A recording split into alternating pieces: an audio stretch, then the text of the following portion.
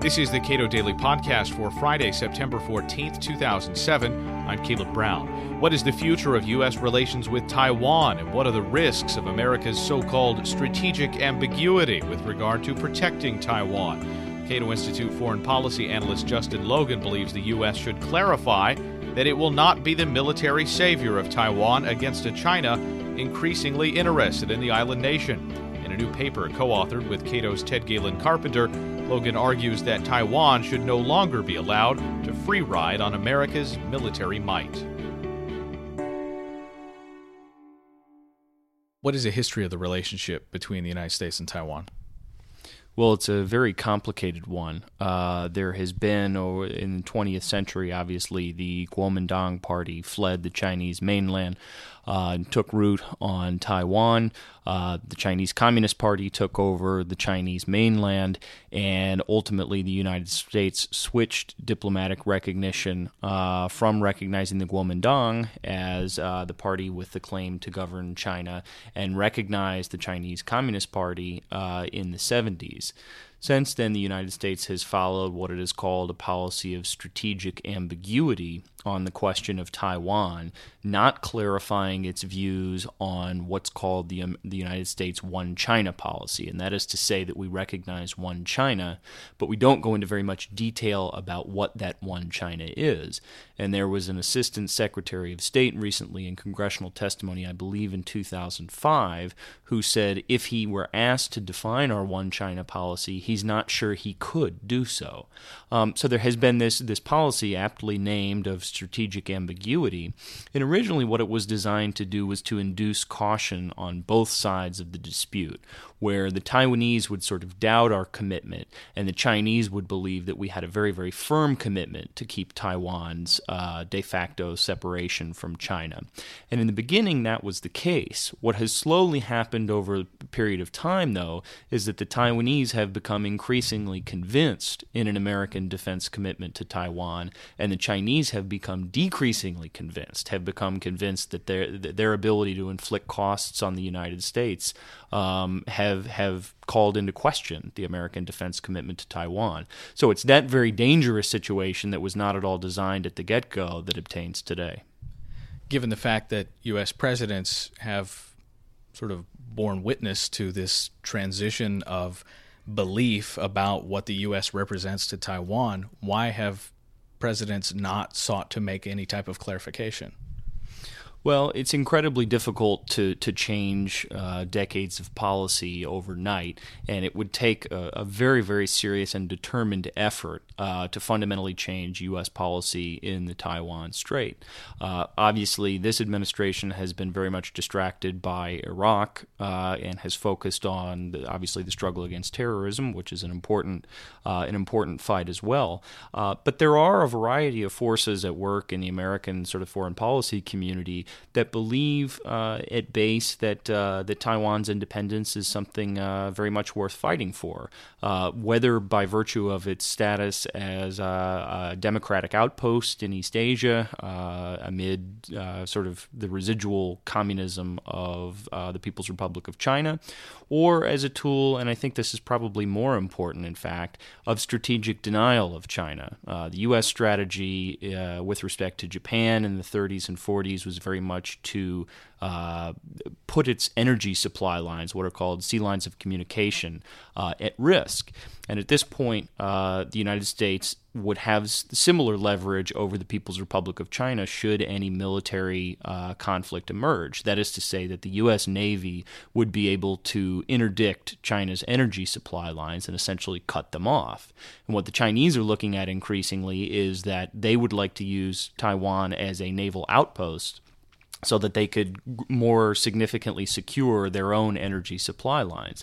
So you have these whole sort of interests here, but I think the two that are most important in the U.S. policy community are, again, sort of Taiwan's democratic status and this issue that we would like to maintain leverage over China in the event of some sort of potential scenario, military scenario down the road, of keeping it from getting the ability to secure its energy supply lines. If Taiwan were correct in making these very bold pronouncements about what they believe to be the U.S. role, and China were not to back down, this could be very problematic for the United States down the road.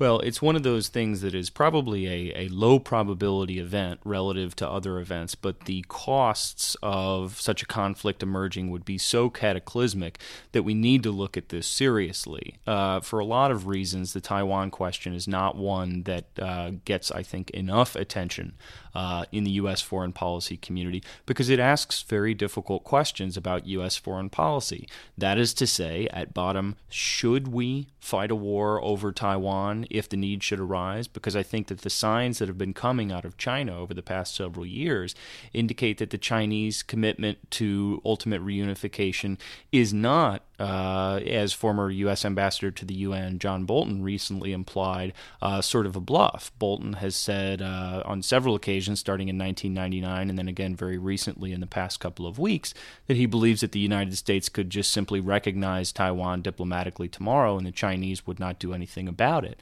I think that's a very, very risky bet to make. I suppose it's possible that Ambassador Bolton could be right, but one would like to see some greater evidence on that front before taking such a risky step. So again, it's not something that I think gets enough scrutiny in the U.S. policy community. And what my co-author Ted Carpenter and I try to highlight in this paper is that Taiwan is engaging in increasing amounts of political provocation with respect to the People's Republic of China while letting its defense budget atrophy. And that, as Ted and I conclude, is a sign that the Taiwanese are almost metaphysically convinced that should a problem emerge, should a military conflict emerge, that the United States would come in and save them. And I think that scenario is what really invites possibly a nightmare down the road. Is it possible for the U.S. to back away from its strategic ambiguity with regards to Taiwan without leaving that country in the lurch?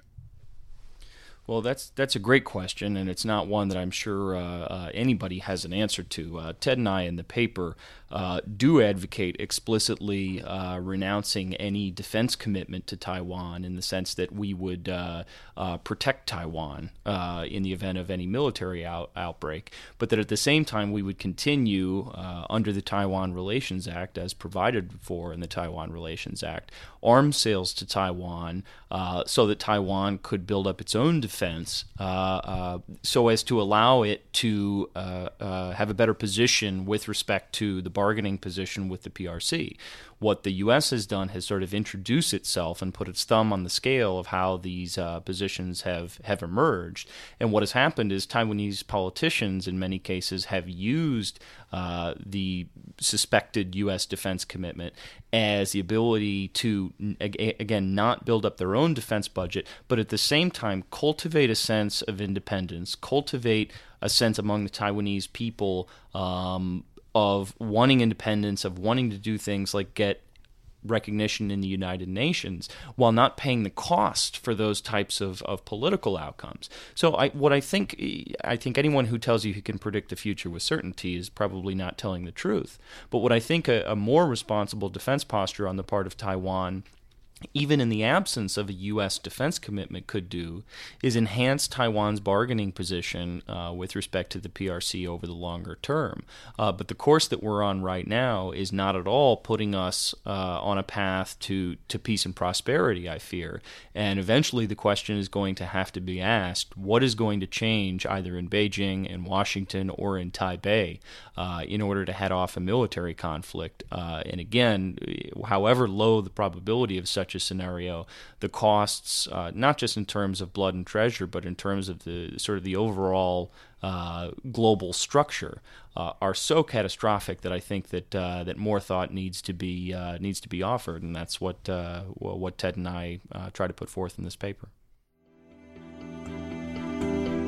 Justin Logan is a foreign policy analyst for the Cato Institute. The paper, Taiwan's Defense Budget, How Taipei's Free Riding Risks War, is available at our website, cato.org.